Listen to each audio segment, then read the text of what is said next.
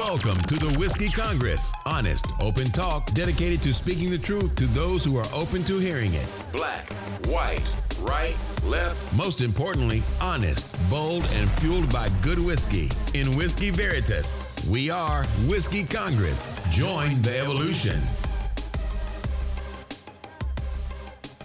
Whiskey Congress is once again in session, and Stephen and I are together in the Cleveland studio on a beautiful day. How are you, my friend? Good, man. How about yourself? Hanging in. You know what? I don't want to talk about the weather because it's so trite, but it's beautiful out today. A little cold. All right. I am happy. Why are you? I'm happy because Fox News has been exposed for the sham that it is, and we're talking about it. It feels to me like sometimes you want to deflect away from this because you don't want me to harp on Tucker Carlson and Laura Ingraham being buffoons.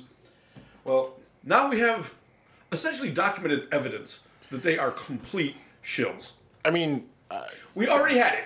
right. But this is beautiful. I guess. I mean, for me, a lot of people are making a big deal about it, and I think it is to the point where, the reason why this information is coming out is Fox News was sued by Dominion for over near $2 billion. Yeah, I think $1.6 billion. And billion. And in a defamation lawsuit because Fox News was very big on pushing the narrative that the election was stolen, and that it was because of these defective or hacked, manipulated machines from Dominion, and there was another voter machine company as well that is also suing Fox, but. So in that, you've got discovery, and so, that gives you access to emails and texts and statements made by the other side, and those emails, texts, and statements have been made public from the Fox News side. And we're seeing what we already knew, right? Like, some of this stems back from, January 6th, where we knew that, Sean Hannity and even Don Trump Jr., and Laura Ingraham had all made statements that, Trump had gone too far and that the whole thing was, all of January 6th was going to be a disaster and is a disaster, but then they went on the air and, tried to downplay it. With this, though, we've got both Tucker Carlson and Laura Ingraham, calling Sidney Powell basically crazy and that no one should be listening to this woman, but they know that their fans are going to eat it up, so they continue with the narrative. Even though at this point they know it's not true, you had a Fox News anchor that was fired because she fact-checked Rudy Giuliani during that crazy press conference in front of the Four Seasons? Yeah, no, not the Four Seasons, but remember it was in front of like a greenhouse or... No, they claimed they were at the Four Seasons. Yes. They claimed it was the Four Seasons Hotel. It was actually a greenhouse called Four Seasons. Yes, the Four Seasons greenhouse, yeah. But this, this girl fact checks him and just like, hey, none of this of what he's saying is true or accurate, and she was demoted, and ultimately now I think she works for CNN. And so for me, it's not because we know that Laura Ingraham and Tucker Carlson and Sean Hannity themselves aren't buying what they're selling, but they know that their viewers are buying it, hook, line, and sinker. And so they're running with it, right? And what's frustrating is, I mean, again, we saw some of this with the January 6th and the texts and the messages that came out about that. And then when you contrast that against their actual, quote unquote reporting, you see the hypocrisy. But again, we have already seen this, and their viewers have seen it and don't care. And that's where... That's the frustrating / amazing thing about it, right? Yeah. They're acknowledging that they're lying to you. Yeah. And you're just like, well, they just have to say that because it's like official court documents or whatever. But we know the truth. Like, what? Oh, we know the truth. It's just, it's insanity. The thing about it is that I you know what? Shame on me for not knowing the answer to this question. But Fox News is legally registered as an entertainment station. So they deflect accountability by just saying, we're not telling you the truth, we're entertaining you. I need to look up how CNN is registered. I don't know the answer, and that's on me 100%. All week I've been thinking to myself, I need to learn this answer, and I just didn't do it, so I suck. I mean, and the debate is journalists versus entertainers, right? Sure. And so the problem for the Fox News host and cast is that even in their internal communications, right, like based off the things that they're saying about how they're reviewing what is going out and editorial and everything else like that, they're approaching it like they're journalists. Right? And pretend journalists. Right, like so. Well, the issue is that they're saying we're just here for entertainment, so therefore we can't be held accountable for what we say, First Amendment, so on and so forth. But it's like, well, you can't proceed as a journalist behind the scenes, right? Put out false information and then say, well, we're not journalists, we're entertainers, right? Because your own words are saying that you consider yourself a journalist, but you're using the entertainment, label to deflect from liability in this particular instance. Now, and the issue that they have, way. though, is that, listen, journalists or not, you can't defame someone. Like, you can't go out and put out false statements, whether you're a journalist or entertainer or a stripper or a priest, right? Right. So, which is supposed to be the good guy and the bad guy of that allegation? It's not good or bad. It's just different, stripper and priest. different ways of spending your time, right? We don't judge. So they really can't hide behind, well, this is just entertainment. It's just like, well, correct. Not in this case, right? And so in this particular case, they can't hide behind it, and Dominion is just building a really strong case. Now, I want to dispel this idea that if Fox loses this case, that the company is going to go bankrupt and they're going to be off the air. Like, yeah, they're getting sued for $2 billion in this case, and I think another $2 billion in the other case, and maybe they lose them both. And you're looking at a $4 billion loss, which is insane. But Fox News Corporation is worth, I don't know, $20 billion, right? Well, I mean, in terms of going off air, it won't happen, and you're right. Like, they'll listen, appeal and deflect. Losing $4 billion worth of cases, and I think your Alexa or Google just turned on. My Google just... but losing $4 billion worth of cases is never good for the bottom line, right? But at the same time, it's not something that will completely devastate them. Like, they will need to... I'm sure they'll make plenty of movements in the market and all that stuff to sort of balance out like the loss, and some of it will be written off taxes. They'll figure out a way to deal with it. But, even if they lose, you're right, they will appeal and it'll go through the process. But that's still going to, like, ultimately they're going to lose. Now, I guess, if things get crazy and it goes to the Supreme Court, with the way the Supreme Court is set up, maybe, okay. I mean, I still think that there's some sanity left in the Supreme Court, although it's hard to make that argument. But I think the bottom line is that they're going to lose. They're going to have to pay. But it's not enough to send them under. Well, and Dominion has made a point of saying we're not interested in settling this. We want this to come out. So Fox would love nothing more than to write a $10 million check and say, or fine, a $100 million check. I mean, how much did Fox pay to cover up Bill O'Reilly's inability to keep it in his pants? Oh, God. I think it was over $100 million, all said and done. By the way, my Google spot was explaining to us what defamation meant. Oh, nice. So good job. Way to enjoy the show, Google. Good to know that everything I say and do in this house is being... I try to tell you. Yeah, but that being said... I wish what went on in this house was more interesting. I think... Ultimately, Fox News loses this. I don't think it bankrupts them. I think obviously it hurts them financially. I don't even think it really. You may see some sponsors, right, bail if they lose, and again that will hurt them financially, definitely. But I just think that they've got enough of a base and a viewership that you're going to see. Someone is going to want to get in front of those viewers to sell something, and they're going to be willing to pay for it, and that's what drives these media companies to keep doing what they do, right? Like, once they find something that works, they literally will beat it into the ground and squeeze every dollar out of it. And Fox News has yet to see the well dry up for going further and further right and being more and more ridiculous. And other media organizations have tried to say, oh, Fox doesn't go far enough, we're going to jump past them. That's OAN and Newsmax are the two that come to mind. OAN is no longer covered by AT&T or carried by AT&T. Yeah, so Newsmax is getting... Yeah, both OAN and Newsmax are getting booted off DirecTV. I'm not sure why that is. And what I mean is it viewership?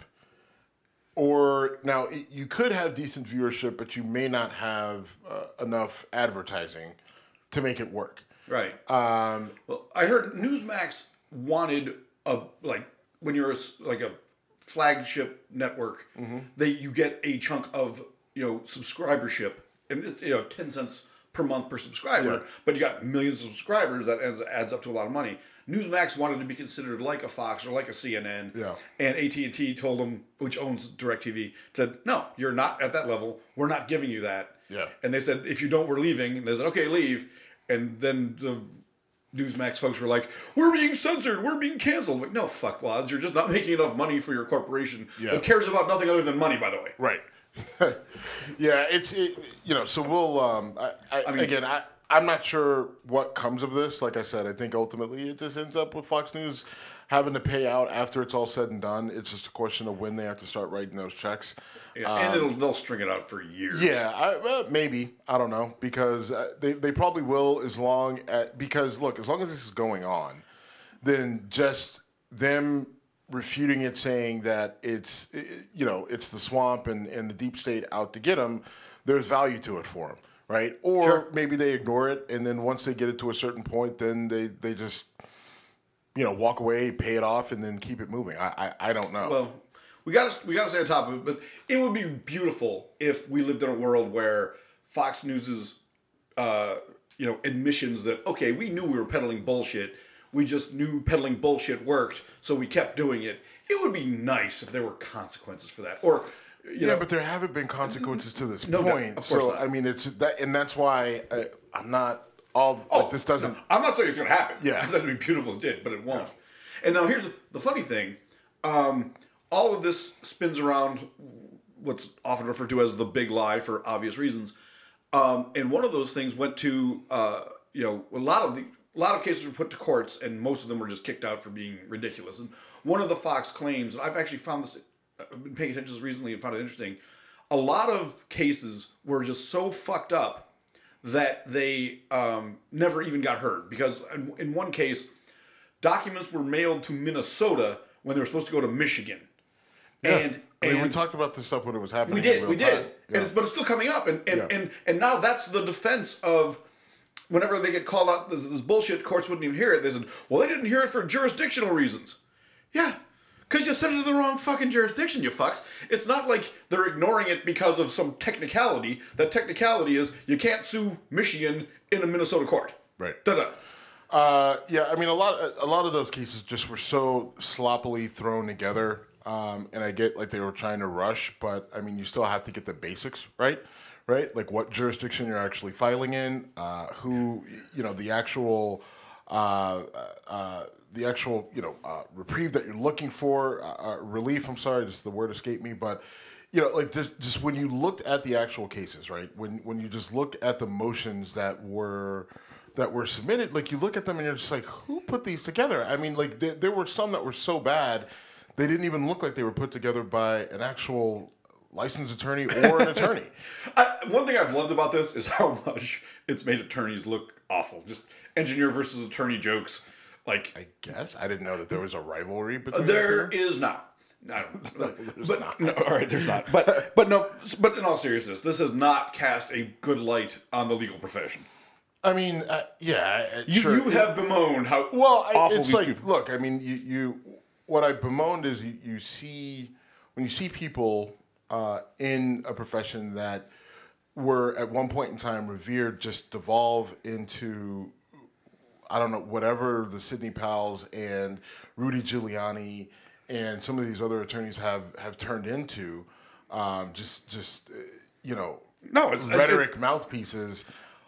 It's sad, really, right? There was no reason for Rudy Giuliani to go down this road, right? Like, and it's just like you have to wonder how fucking poisoned his mind was that he thought any of this was a good idea.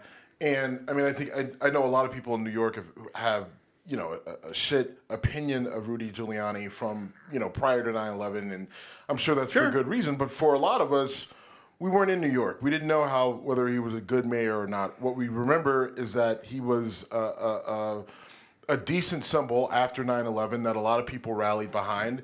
And if he doesn't get in bed with Trump, then his legacy is intact. Yeah. Right? But because he decides to, because he basically was greedy, right, and saw this as a way to cash in one last time, like this dude goes down as a complete buffoon. Right? Yes. Just a complete and utter buffoon. I mean, you've got, aside from that terrible press conference and, the hair dye dripping down his face, you got the whole movie with Sacha Baron Cohen and that whole nonsense. I mean, not to mention all the lies and complete and utter nonsense and bullshit that he put out, and just continuing to open the door for people to like, dude, you're an idiot. Dude, you're an idiot. Dude, you're an idiot. And not just average people, but other people who are attorneys, who do know the law, who understand the legislative process, who understand the various branches of government and how they work, and just realize, like, this guy is just butchering all of it. Like that, it's just amazing to me the number of people who fell into that trap because of the allure of Trumpism, MAGA, and everything that has now ballooned into like an entire, like, again, your word is cult. And I'll stick with that word. And I think it's bigger. I think it's more of a. I almost want to say like we need to. All right, I won't even put this in. We need to come up with a word to describe when a cult takes up 100 million people. Right, because it's that and my thing is, you're right, but this has evolved into something bigger. Right, because you want an exclamation point. You want, like, this is not just a cult. Because it's not, because you're talking. Texas. It's not just a bunch of people sitting around in some isolated place on an island or down in Texas or off in the country. These people have infiltrated government, right? Yeah. At the local, state, federal level. There are people in other countries who are picking up similar rhetoric and just saying, well, this is how Trump operates, so that's how I'm going to operate. And it's spun off entire different, like, media blocks, right? There are people now who have risen to fame on social media because they continue to stir the pot that is this Trumpism MAGA mindset, right? Like, it's created an entire cottage industry that's bigger than a cult, bro. Yeah, no, and again, it's the fundamentally we agree. I think we do, but it's just like, this is like a cult I can isolate, right, and theoretically eliminate, right? Now, we haven't had a good job with that, and it usually turns out disastrous when we do it, but at the same time, like, you can go to a cult and you can say, all right, they're all here, right? We got it, right? But now this is because of the internet and the ability just to spread information the way it has. It's just evolved into something else that I think is a lot more dangerous, because even if you don't buy into the hype, these people pose a threat because they're changing laws.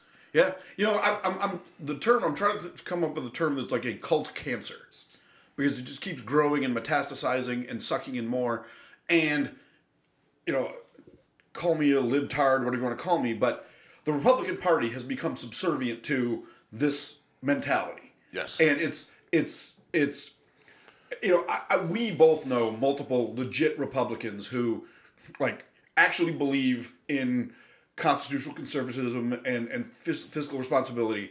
And those people, I've talked to multiple who are like, I'm without a party right now because the party I was dedicated to has gone so far off the edge that I don't know what to do. They still hate liberalism. They still hate Democrats. And I don't want to put hate on people, but whatever. Right, but they're not jumping ships. Yeah. But they're saying, like, this is not what I signed up for, and I respect those people a lot because they had a position, whether I agreed with it or not. They had a fundamental belief system. I don't know if I'm going to go pat them on the back because a lot of those people are still relatively quiet about all this. Like, they don't agree with it. You know what? That's true. The ones that haven't spoken up. Right. I mean, it's just like, all right. What do you want to medal because you didn't go along with the fucking nonsense train? Like, relax here. So, we'll see. And I mean, you're bringing that up because the Supreme Court is going to hear the Trump election case that is asked. The relief. And I was trying to look up the name of the guy. That's what was fumbling on my phone. The relief that they're asking for is to have Trump reinstated as president. The case should get thrown out. Look, and the reason why, like, I feel like there's a 1% chance that this case is even heard, an even smaller percent chance that they're actually going to honor the request here. If they do, trust me, we'll all know it. So we don't need to go into the. Right. And by the way, is there a worse thing that could happen to this crowd than this actually going before the Supreme Court? Because they've got nothing. We know this. You know what? How bad is it going to be? We know that it's bullshit and that there's nothing, and the people on their side are just going to ignore it, right? Like you always see all this damning evidence, and what do? They're just like, all right, well, we'll just not acknowledge that happened. I do my own research. I don't buy that fake news. Right, but I mean, I just like it's again this. People will progressives and Democrats.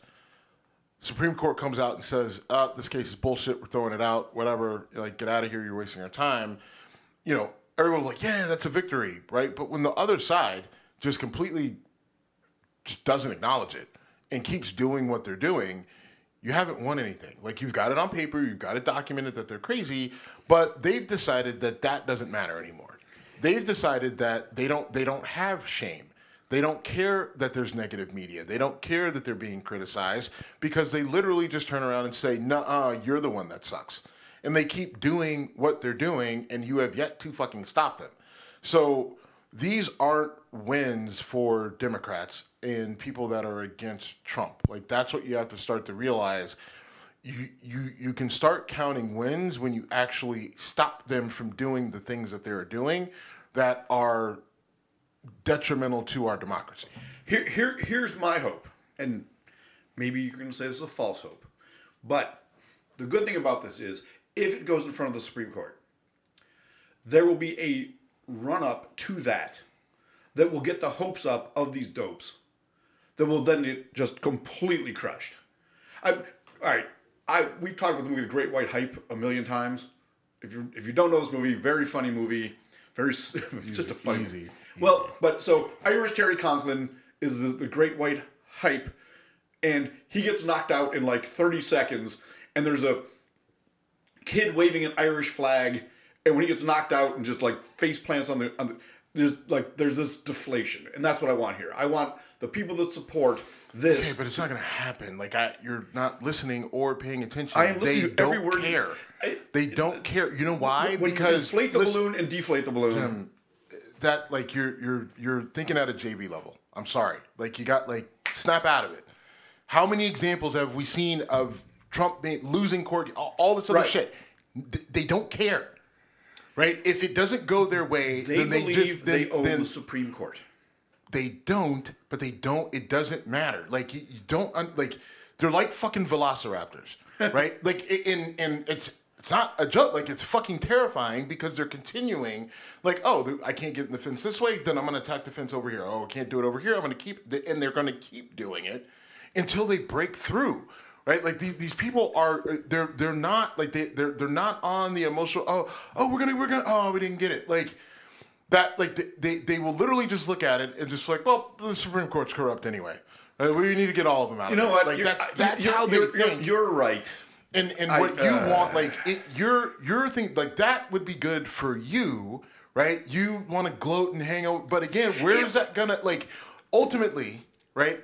If they ignore it and they're just like, whatever, the Supreme Court's corrupt anyway, fuck them, right? And you're over there, ha, ha, ha, ha, ha, but they're walking on to the next threat, then it's just like, all right, what the fuck did you win? I've called out the Democrats for trying to win the snark war and not realizing that winning the snark war is not a victory. And you're kind of saying I'm doing the same thing here. That's exactly what I'm saying. All right.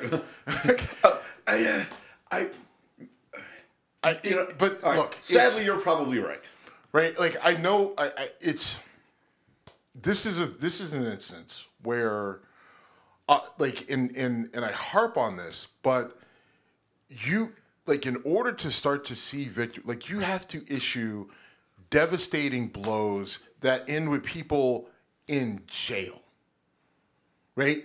Like, that's where this is going. Like, you have to start to, because that's the only consequence, really, that can get through to people, right? What changed people who did all that shit with January 6th, those who have had to spend extended time in prison.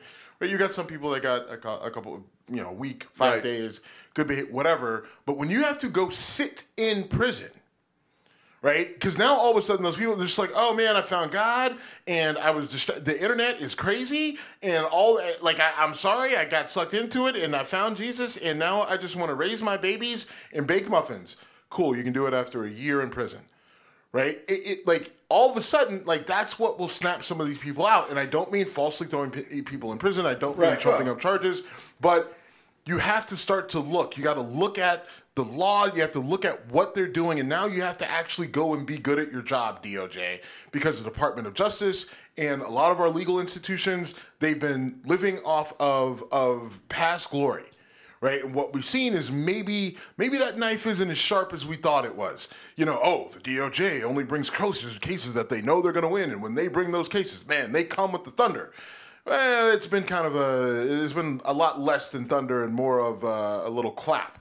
Right, it's not on the board, but this is the case with Matt Gaetz, right? We talked about months ago how all the people on the left were celebrating the fact that Matt Gaetz is going to prison for sex trafficking and child trafficking, and campaign finance stuff. And what did I say the whole time? No, I was on board with you. No, I'm not. But I'm just saying. What you said it the whole time, and I was on board that when something actually happens, we'll talk about it. Well, something actually happened. They said they're not pressing charges. Right. And I think that just and because they don't think they can win. Right. And I think it maybe. Because it feels like there's something else there with Matt Gaetz. And I don't know it's well, no. What I mean is there's something weird about how that's going down. And I can't tell are they trying to set him up, right? Are they trying to are they saying, look, we're gonna back off, we're not gonna do anything. See if he kind of relaxes a little bit, and then see if they can, continue to watch him closely. Once he gets comfortable, he slips back into his old ways. They've got a pattern of behavior. They know what to look for. So they just kind of wait it out and see if he actually presents something to them where they can basically catch him in the act, right? Like that's a theory that I have out there, that this is why they're sort of backing off, just to kind of see. Now, a lot of people are like, well, he's not going to be that stupid. He's just going to watch his step even closer. Listen, I know criminals, and I know people who do dumb shit. And Matt Gaetz is narcissistic and arrogant enough to where, it's not going to happen overnight, right? Like, he didn't read that statement from the DOJ and just like, all right, let me call up all the 16-year-old girls on the volleyball team I know. No, he's not that dumb. But they'll wait it out. They'll watch him. And let's see where we're at a year from now, year and a half from now, maybe 2 years from now, right? And then he gets more comfortable. He feels like he's good. There's a little bit more distance between all this. People are quiet, and then he goes to fire shit up again. And this time they're prepared because they know what to actually look for. I don't know. I could be, again, giving them more credit than they should get. But that's what I kind of think could be happening. Or there's something even more nefarious where someone was bought and paid off, and they told them to back off of Matt Gaetz, and so he's just been backed off of, and that's that. Could be either or.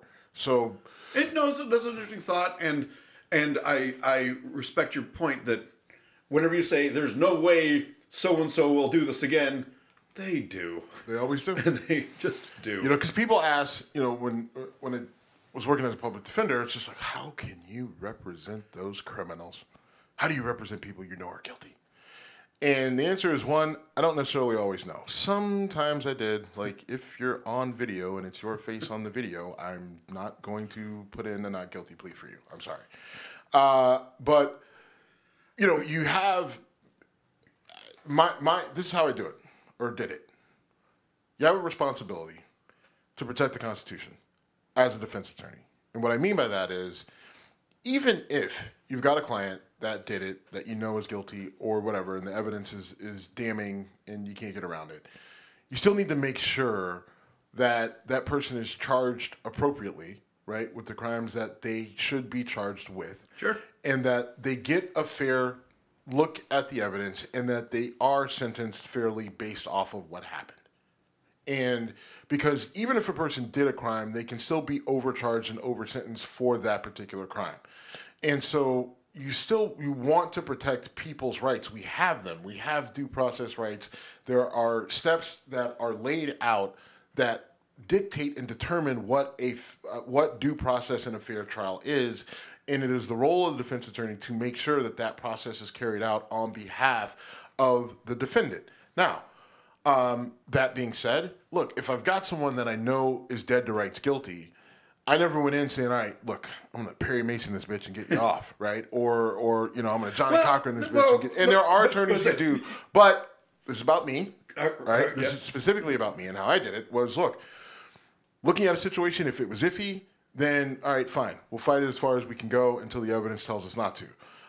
If we've got a client that I believe, then, yeah, you go to bat for him, right? You pull out all the stops and you go to bat. If you got a client that you don't believe, right, and they're not providing you anything that is giving you what you need, they're lying to you, which most of them do, right? Like almost not almost, they all lie to you in the beginning, right? Guilty or innocent, they all lie because they're scared and whatever. Yeah. But fine, it happens.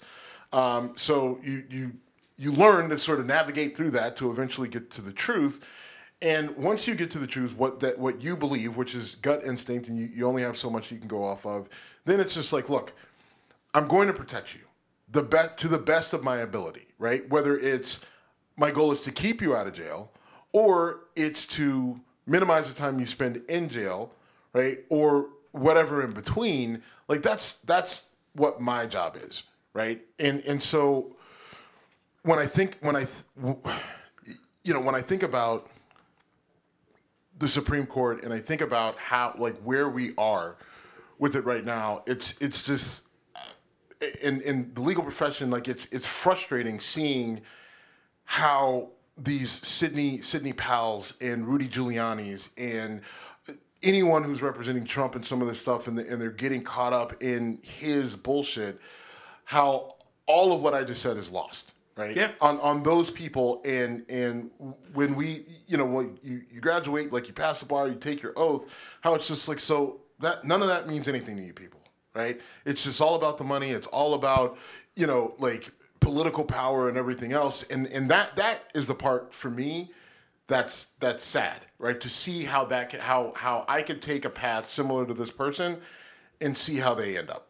And I hope this comes off as respectful as I want it to, because I know from conversations we've had just personally that one of the reasons you didn't make it as a criminal defense lawyer is you wouldn't let go of your principles. Like a lot of times they just shove shit in your face and just plead this out, get rid of it. And you're like, no. I know for a fact, I know a story about a cop in Chicago literally throwing a bag of weed into a window and then knocking on the door saying, oh, there's weed in your house, and arresting a guy. You've told me the story, and you're like, I'm not backing off on this, and your superiors said, yeah, you are, and I don't know the details of that specific case and how it ended. I just know that you stood on principle. Well, on that one, I didn't back off, and I got heat for it, but it worked out the way it was supposed to. But in general, that was the philosophy. I mean, that was some of the shit that I was going up against, and ultimately why I left the PD's office is a whole other shit show that we won't talk about. But okay, look. With these cases, I think when they do go before the Supreme Court, I think we something like this you watch, but again, like I said, there's nothing that they're going to say, unless they do decide to reinstate Trump as president, which then you definitely have something to talk about. But even if they don't and they say this is all garbage, it's all bullshit. Think about how that would logistically work out. Oh my God! All right, Joe, Kamala, pack your shit up. Don't take any classified documents because we know how that works out. And Joe, you're already, we're already watching you. You're on thin ice, buddy. So I mean, I guess it's something to watch out for. But it's one of those things where, if it goes the wrong way, we'll definitely all know about it. But there's more politics to talk about. We'll get to it. But now we make engineers look bad because there was a train derailment in East Palestine, Ohio, and trains are driven by engineers. That's where the term comes from. And this is awful. These are really toxic chemicals, a train falling over, catching on fire, shit getting thrown in the air, in the water. It is getting coverage, but this is a big fucking deal. Yeah, so it's what's interesting. So East Palestine, Ohio is about 20 miles south of Youngstown, my hometown. And it's right there close to the Ohio-Pennsylvania border. Yep. And, so there's concern even in Youngstown about is this going to affect us, impact us? And there's, saying that it's in the Ohio River and it's working its way downstream and everything else. But, it's concerning because like the chemicals that they're vinyl acetate was one of them. Yeah, vinyl acetate or vinyl chloride or something like that. Okay. But the chemicals that you use to make PVC piping, right? But they're in a very volatile, unstable state or whatever when they're being transported, which is not comforting. Which this accident is why it's very discomforting, right? That those things are just flying up and down the rails. And listen, I just, as much as I'm not environmental earth guy, Greenpeace guy, or You're whatever. Not me, yeah. Look, I recognize the risk and the damage that's been done here. Now, look, am I an environmental scientist? Can I tell you that this is going to impact people for years and years down the road? No, I can't say that definitively backed by data and research. But listen, I am concerned they blew up some really toxic chemicals right there in the air, in the vicinity of all these homes and families and kids and animals and everything else. Yeah. Blew them straight up into the sky, right? And then, it's and chemically the stuff is heavier, right, than air, yeah. So it's going to come down. And the concern is it in the water? Is it in the ground? And how much of it is in the ground and water? And is that dangerous? Right. Now, I have concerns that it might be. Right. And I have concerns about how far spread out this is. Like the cloud, I mean, they could see it from space when they blew this thing up. Right. And so, I don't know. That seems significant to me. You are looking at me like it's not that big of a deal. No, I'm not looking at you. I'm listening to your words. And it's a huge deal. Now, it was they called it a controlled burn. So they detonated it on purpose to keep it from. Everybody gets that. But how much control do you have of it?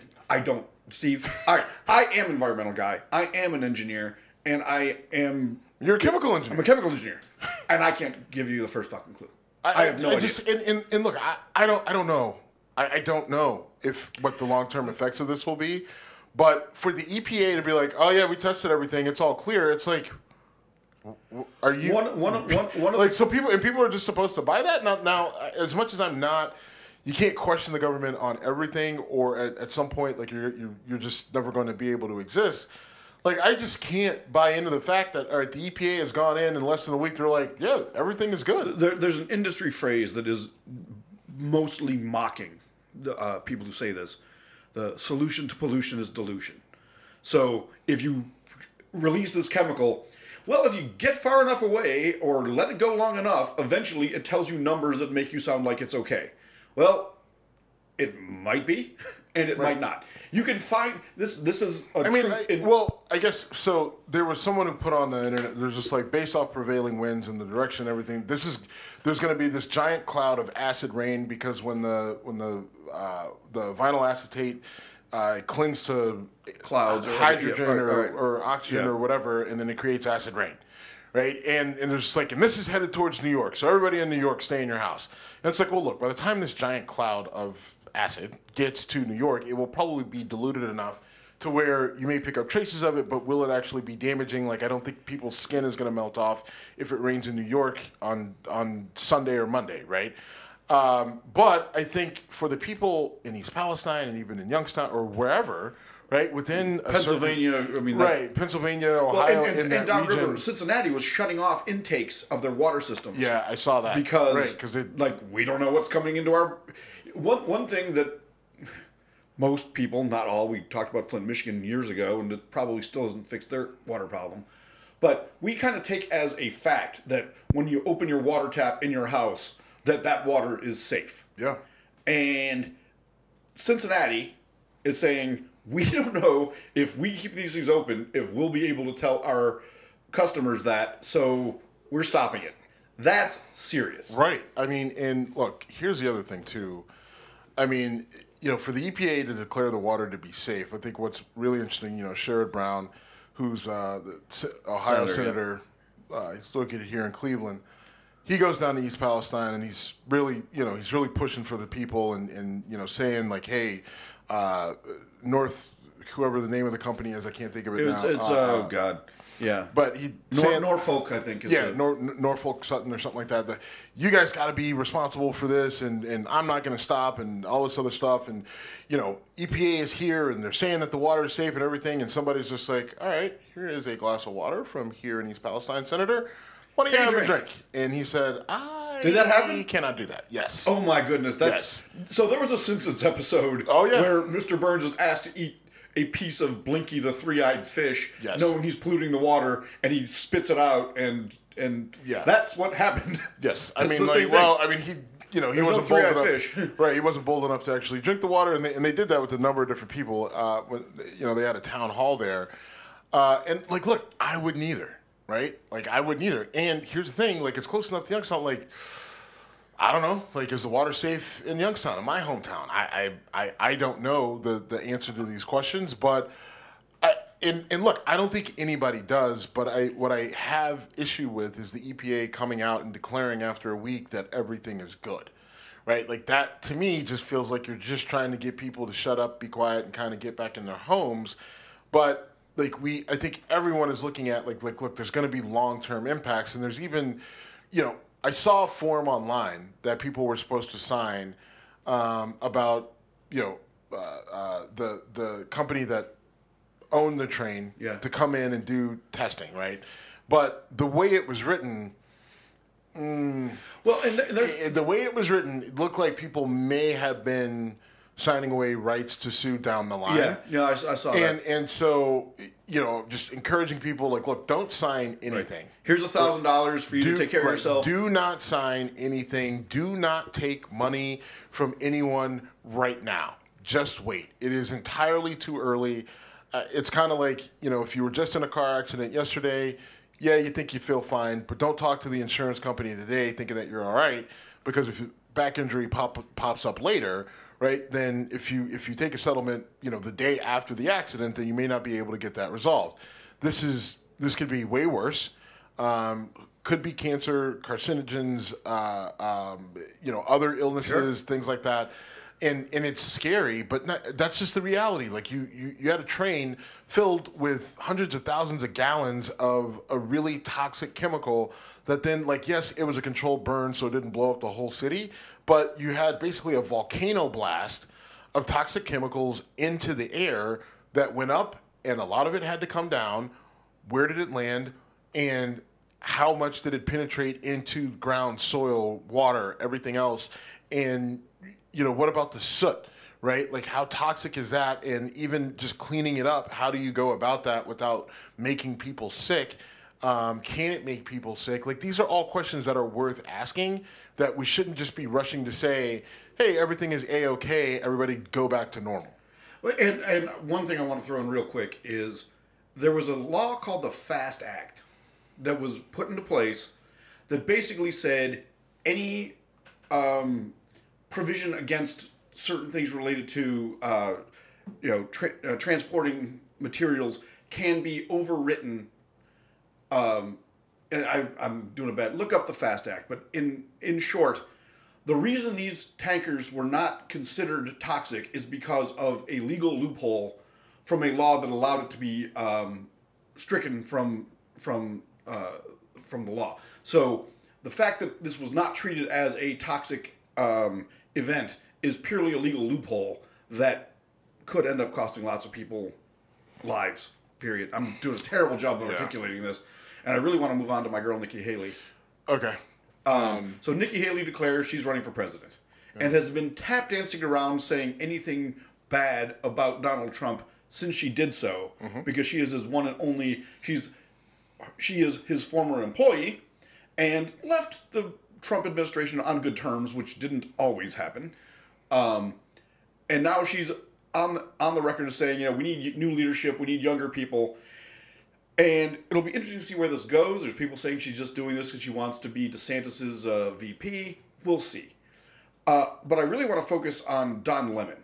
So Don Lemon comes out and says Nikki Haley is no longer a woman in her prime because she's in her 50s, and women are in their prime and in their 30s and 40s. And Don Lemon has subsequently been suspended from CNN with pay. I think this may be, and probably should be, the last nail in Don Lemon's coffin. I mean, it's just such a dumb statement. Like, I mean, It is incredibly dumb. I mean, I get what he's trying to say, I guess, because she's a woman in her 50s. She's past her Prime? I mean, looks. what does that mean? In terms of looks, I guess. I don't know. I guess insinuating that the only reason that she was popular is because she was mildly attractive or something. It was a really sort of misogynistic, backhanded insult. Which is odd coming from a gay guy. Yeah, but I mean, I get, misogyny doesn't necessarily transcend, True. sexuality. And so cattiness is right. whatever. I think you're going down a dangerous road. Yeah, I pumped the brakes a bit. But I think it's just a really uninspired statement from Don Lemon. I'm not a huge fan of Don Lemon. It seems like he picks his spots where he decides to be activist Don, and he's not really all that good at it. Like, I mean, my best memory of him is him getting his ear pierced on New Year's Eve that one year. Well, it was hammered at the bar. Him being hammered on New Year's Eve is my favorite Don Lemon moment. But when he got his fucking ear pierced, like that was the coup de grace. But the dude came with like a spear, and then they cut to Kathy Griffin. But anyway, look, man, I think he's done, and he deserves to be.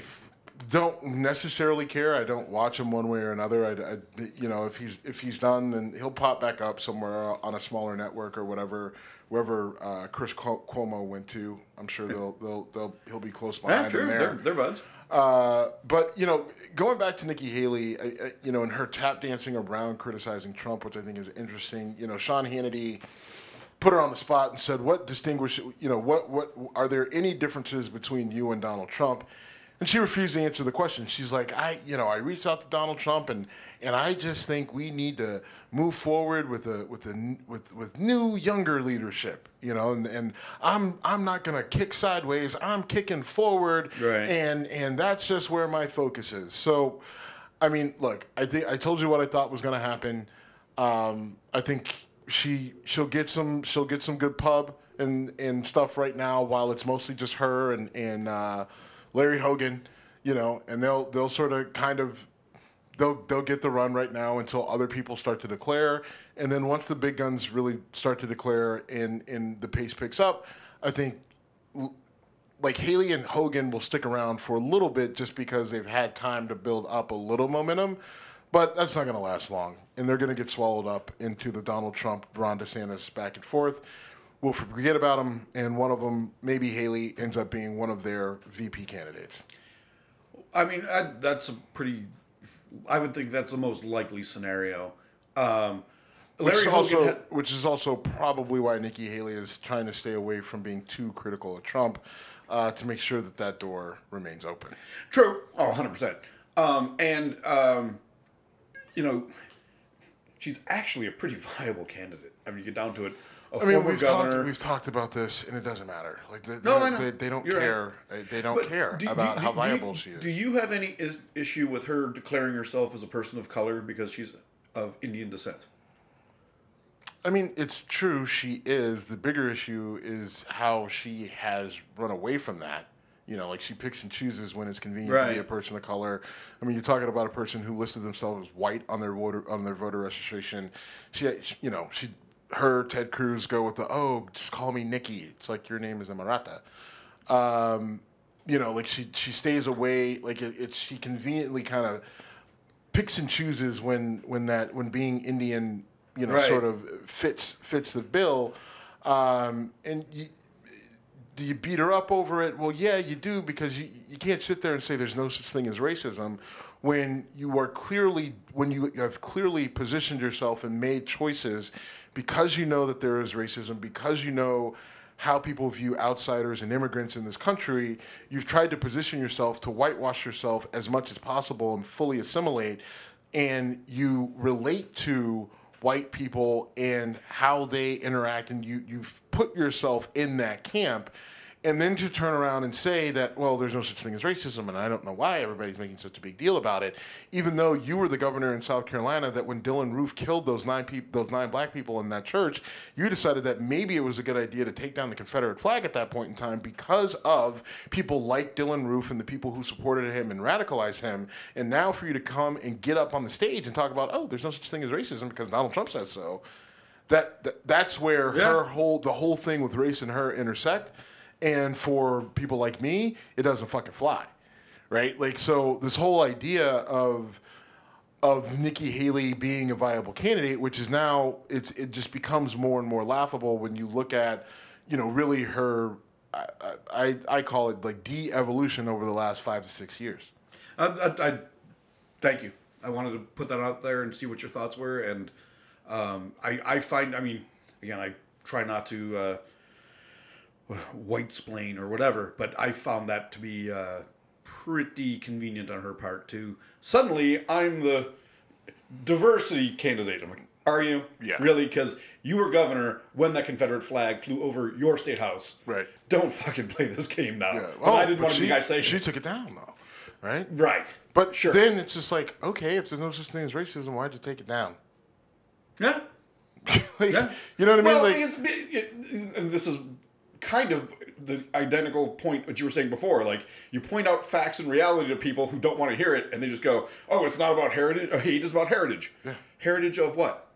Oh, you don't want to say slavery because you don't like that word? Well, why do we have to talk about it? Okay. Fuck off. Yeah. All right. Speaking of the Confederate flag, Mississippi and Alabama had 2 deaths at the hands of police that were... Well, in Mississippi, it wasn't deaths, right? Like, so in Mississippi, you had two black men. The police come in on they got a anonymous call, allegedly got an anonymous call that the 2 men were dealing drugs out of the house, had illegal weapons, and the kicker, dating white women. So the police come in, kick in the door, and literally torture these 2 men. They tased them. They waterboarded them. They physically beat them, and one of them they shot in the face. I thought he died. He didn't die? He did not die. Okay, wow. He is clinging for his life. Okay. And maybe he's died in the last 24 hours, but I think the last I saw that he was still fighting for his life. But they literally tortured these 2 men. As far as I read, there were no drugs found in the house. There may have been a gun, but it looks like it might have been legally owned, and it wasn't on either one of them. Like, neither one of them was in possession of the gun when the police came in. And this whole idea that they were there because of drugs and they were dating white women, and some of the words from witnesses that the police were saying, it was just very 1950s, egregious, gross, just violation of rights and just evil. And so that happened in Mississippi, and then in Alabama, you had an inmate who was transferred to the hospital. He arrived there dead, and his body temperature was 72 degrees Fahrenheit, which, if you're a human, you're about 20 degrees lower than it should be. Right, you're in dangerous water if you drop probably below 30, actually. Below 90. Like you drop below 90 degrees, you're in the danger zone. And when he got to the hospital from jail, his body temp was 72 degrees, and they believe that he was, basically restrained to a chair and put in the lock-in freezer at the jail, and then was thrown in his cell on a cold floor and left there, and the man essentially froze to death. And now the guy was white, but they lied about. They said he was upright and conscious when he left the hospital or when he left the jail, prison, and they took him to the hospital, and they don't know what happened. We don't know. And there's video of them picking his lifeless body up. So then there's video that shows in the security camera that that they literally had to carry him out. At one point in time, they put him on the ground, open the doors, try to do it, and then they you got 4 people that have to pick him up, and you just see his head and his legs flop. Right, and then they kind of shove him in the back of the police cruiser, and and then that's the end of the video. There was a young woman who worked for that police department, who took a screenshot or took a video on her phone of the security footage of them bringing this guy's lifeless body out, which directly contradicts the report that says he was wide awake and alert when we brought him out, right? And they fired her. I didn't know as a that. whistleblower. Yes. Okay. You know what? And they said it was because it was for poor performance, but just the month prior to, she got Employee of the Month or Officer of the Month award, right? It's just like, so you give her Officer of the Month 1 month and then you fire her the next month for poor performance, or did you fire her because she blew the whistle because your guys were doing something that was highly illegal, i.e., you killed someone and you lied about it and tried to cover it up? Yeah. I mean, this is the world we live in now, where 20 years ago, that police report would have been considered an unchallengeable legal document. Wait, we wouldn't know about that. I mean, everybody would have looked at it and would have been like, huh. Now, how though? This is what is weird, or well, not weird, but like I don't know how they would have got around this because, like, listen, you have a police report that says the guy was fully fine when he got to the hospital, and then when he gets to the hospital, he's frozen and dead. Like, I would like to think that somebody at the hospital would raise a question about this and that it would get traction. And especially in Alabama, there's reason to believe why that may not happen. But there's just like this one is just, how could you do, like, both of these stories, like, what type of sick, depraved person do you have to be to walk in, kick in somebody's door, taser them, and waterboard them over who they're dating, right? Or how do you take someone and lock them in a freezer, right? Like, what an awful way to die. And just like all of those experiences are so bad. And, like when you tweet about this stuff, people will jump in and they'll put the ACAB in there, all cops are bad. And usually what I say is they're not all bad, but blah, blah, blah. But it's getting harder and harder to defend that statement because, like, yeah, maybe it's a few bad cops in each department, but if you've got a few bad cops in every department and none of the cops are doing anything to deal with it, and if they do, they get punished and excommunicated from the fraternal brotherhood or whatever, then, yeah, it's hard to say that the whole system isn't fucked, which includes everybody that's in it. Yeah. I mean, the one thing that comes out of this, hopefully there are serious repercussions for all the officers involved in this, which, again, 50 years ago there wouldn't have been, or 20 years ago there probably wouldn't have been. This actually caused a weird flashback for me because I worked in a pizza place in right out of college, and they, one of the ways people would fuck with you is when you went into the walk-in freezer, they would try to hold the door shut on you. And it was weird because I'm in a pizza oven, or pizza kitchen, so it's hot as fuck. So you walk into a 10-degree Fahrenheit freezer, and for about 30 seconds, it feels great. And then it becomes miserable real fast. And when I think what they did to this person, it's so disturbing to me because, I mean, again, I specifically remember being in Colasanti's walk-in freezer, and it was 115 degrees in the kitchen. I think we all understand how walk-in freezers work. So. This is torture. This is absolute torture. This agreed. is horrible. All right, I'll move on. But it's just, like I said, we all know how freezers work, right? And so for someone to think that it boggles my mind of the level of the depravity of some of these people, right? Yeah. Like, it just, and it's just like, oh, you're just making a big deal about it. Because I'm like, look, I don't know what more. This is a white dude in Alabama, right? Like, so the reason why this is a big fucking deal, like, look, if it happens to a black person, you say, oh, well, you got to make it about race. Okay, well, now you got the police just killing random white dude in a prison for no fucking reason, right? Like, so maybe can we look into this a little bit more? Maybe can we think about getting some restraints on these guys, right? Like, now, like, I don't know why this guy was in jail. I don't know what his track record is. Details. But whatever the reason he was there for, I don't care. Restraining someone in a chair and putting him in a fucking walk-in freezer, there's no place where that makes any sort of sense as a viable punishment for anything, right? Like, so no, it is torture. That is absolutely torture, and everyone should be like if you can't get behind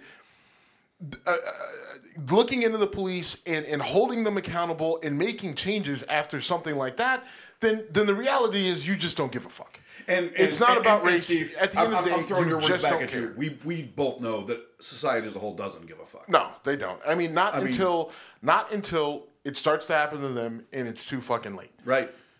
Because who knows, right?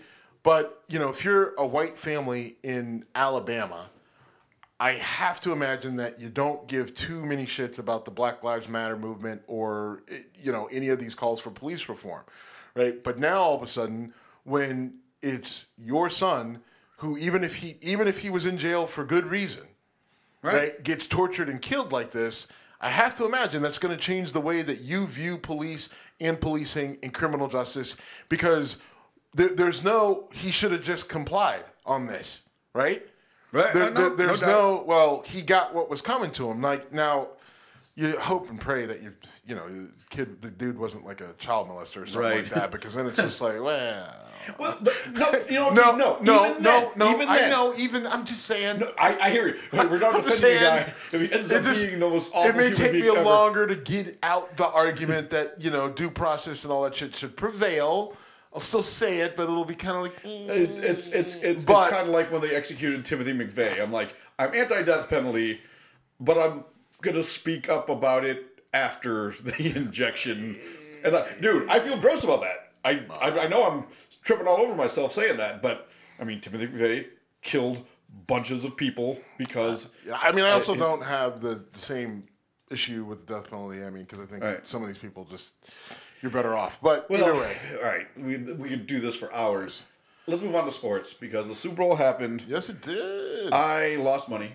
You did not. Your prediction was right. Mine was not. Well, here's what I will say. So the game played out about kind of like I said that it would. Did.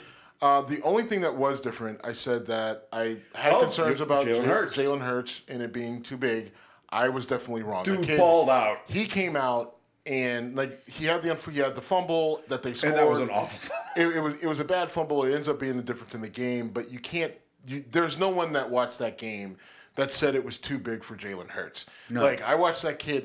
And listen, they didn't do it the way everybody thought that they were going to do it. Come out running the ball, right? Everyone said they're going to try to run the ball. Chiefs are going to try to shut down the run. Then they're going to send pressure. Jalen Hurts isn't good under pressure, and he's not good throwing against man. Well.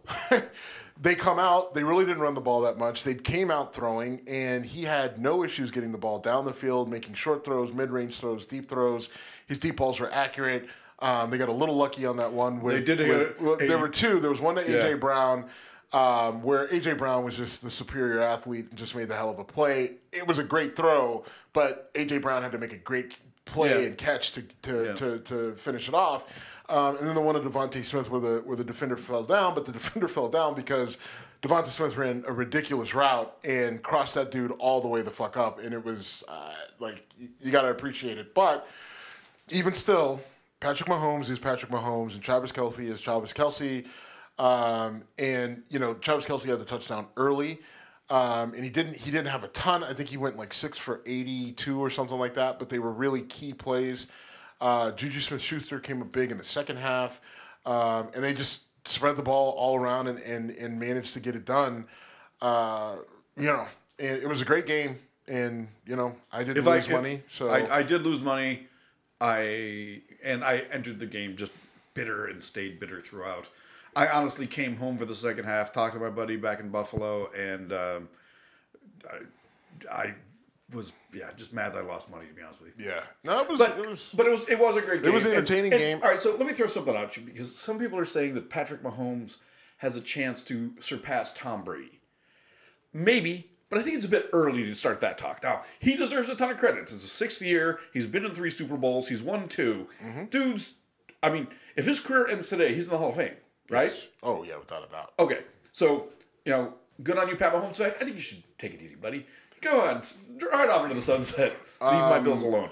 I think. Look, I mean, I think anytime you start winning multiple Super Bowls, then the conversation used to be Joe Montana, Terry Bradshaw, right? But then Tom Brady comes out and surpasses both of them by 3 Super Bowls. So it's just like, all right, well, he then becomes a benchmark. So anytime a quarterback wins multiple Super Bowls with multiple teams, ironically, right, well, for Brady, then, right? Sorry, yeah, the conversation is, is this the next Tom Brady, right? Now, I think it's worth asking the question because Pat Mahomes is really good. The team is consistently competitive. Even though he's getting paid a fuck ton of money, his contract is still favorable to the team, which, like he took he spread that out over a longer period of time. And Pat Mahomes isn't even the highest paid QB in the league. So, when you look at it, they're set up to where they can have long-term success. Andy Reid isn't going anywhere. Andy Reid is going to be calling the plays. I don't think Steve Spagnuolo is going anywhere, and he keeps that defense good enough to keep them competitive, right? Like they kind of bend, don't break. They have these lulls in the season, but ultimately, the offense keeps them in it or whatever. Sure. So their team is young. Their defense is young. They roll through running backs. Like it's hard to use a Kansas City running back in fantasy because they use 3 or 4 different ones a game. So it's hard to pinpoint one down, but because of that, they don't really, Clyde Edwards-Helaire got hurt, and so they bring in Jerick McKinnon. They've got Pacheco, who they drafted out of Rutgers, who I loved at Rutgers. Like I actually watched a number of Rutgers games because I liked him. Because listen, the kid runs hard. He's got speed. He's not very big. But I just love his running style. I mean, even watching him on the sideline. Now, did you see him because of him being in the Big Ten? Yeah, I watched him. Rutgers played Ohio State, and I said, "Who is this guy?" And then I watched I probably watched 3 or 4 games, obviously not this past season, but the year before his last year at Rutgers, and I liked him. I liked him as a player. You have a tendency to like Reggie Bush, Christian McCaffrey. Yeah. So having played running back at a high level, I think you latch onto these guys. Go, I really like this guy. And because I can. And that's not a criticism. Yeah, it's just because I relate to them, and when I see guys that either kind of remind me of myself, right, to a degree, or the running style that I would have liked to emulate. Like there are things that like. I would imagine myself doing, like physically I wasn't capable of doing, but I would still try. And the benefit is when you're 250 pounds moving at a high rate of speed, your moves don't look great, but they still do enough to get you more open or run people over. So while Reggie Bush and McCaffrey have always been your guys, and now this guy sounds I loved Reggie Bush, right? And actually I'm older than Reggie Bush, so he wasn't someone that I emulated as much, but I loved his running style. Marshall Faulk would be more of the guy that I like. Marshall Faulk was one of my hero. I loved watching him play both for the Colts and for the Rams, and I wanted to be as effective as him running the ball and catching the ball out of the backfield. Now, I could catch pretty good. I was good running routes. It just didn't look as good because I was enormous compared to Marshall Faulk. But, I understood how he approached the game from the perspective of a quarterback to know everything about the offense, and that helped me. So when I see these guys that are really effective in different ways on the field, not just barreling ahead and running forward, I tend to get excited about them, and he was another one. So. All right. Yeah, I'm sorry to sidetrack the conversation, but that's always a good sidetrack. I was going to say, I knew you'd like that. All right. So the last thing, just from the Super Bowl. So Eric Bieniemy is leaving the Kansas City Chiefs. Now he was offensive coordinator in Kansas City under Andy Reid, and he's going to take basically a lateral position with the Commanders in Washington.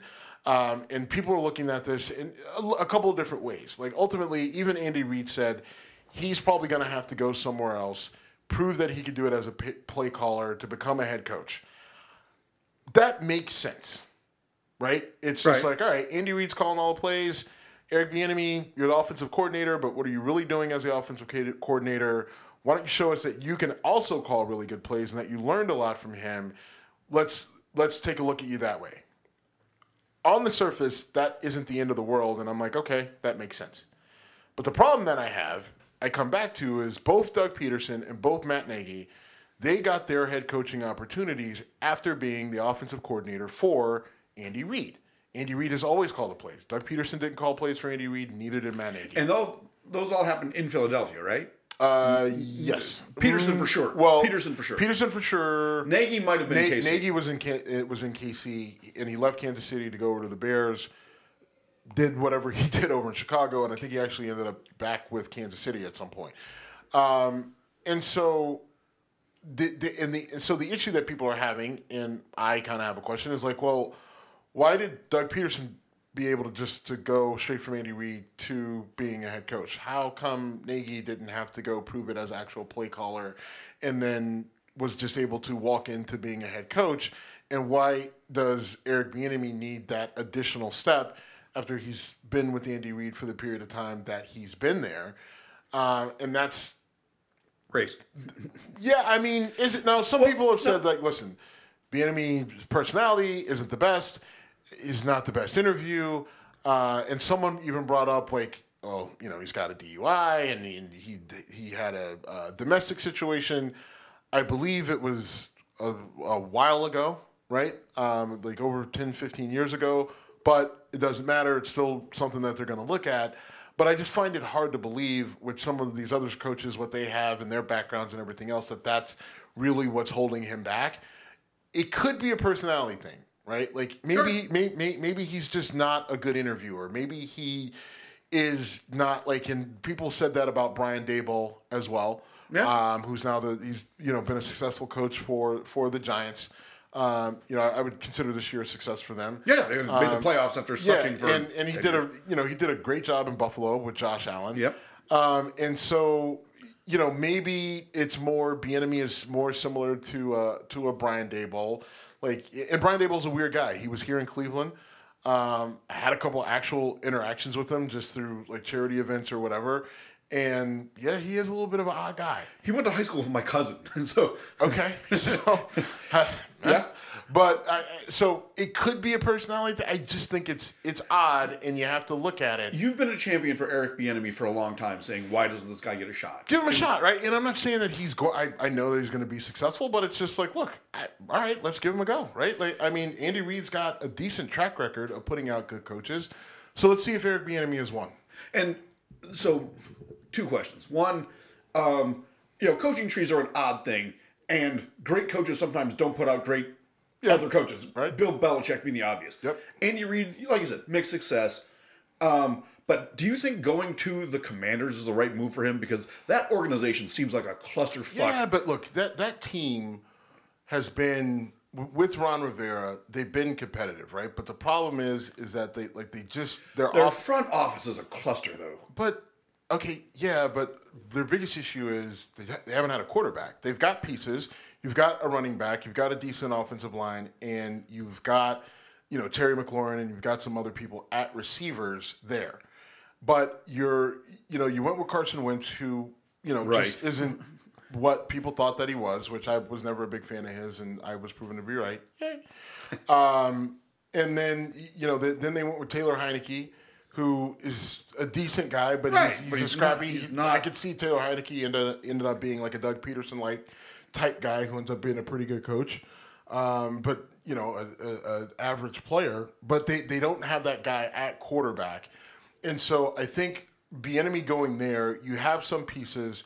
If the Commanders are able to get a free agent guy at quarterback or get somebody in the draft that is going to be an effective playmaker for them, it gives Eric Bieniemy like this actually is the right move, because if he can go to the Commanders and he can turn that offense around, and maybe they don't go to the Super Bowl, but they can win the division or get in a wild card and win a playoff game and kind of get over the hump that they've been at, and it's because their offense is more consistent and more productive, then that's what you want, right? Like, he can't walk into a situation with, he can't walk into like the situation in Denver with Sean Payton and Russell Wilson and kind of be in the same situation that he's in Kansas City, right? He can't go to let's say Aaron Rodgers goes to, I don't know, the Jets. He goes to the Jets, and then they bring in Eric Bieniemy to call plays there. Even then, I think they would hold it against him because, well, you had Aaron Rodgers, right? Like, so Eric Bieniemy is going to have to go into he can't go into a great situation offensively, and I get that the whole mess with the front office there, But his goal isn't to be the head coach of the Commanders, right? His goal is to get that team and get that offense firing at a high level to show that he himself can actually call the plays to get you to that next level, and that will be taken into consideration to get him to that job, that area he's looking for. If I'm his agent, I feel what you're saying makes sense. If he does that, success.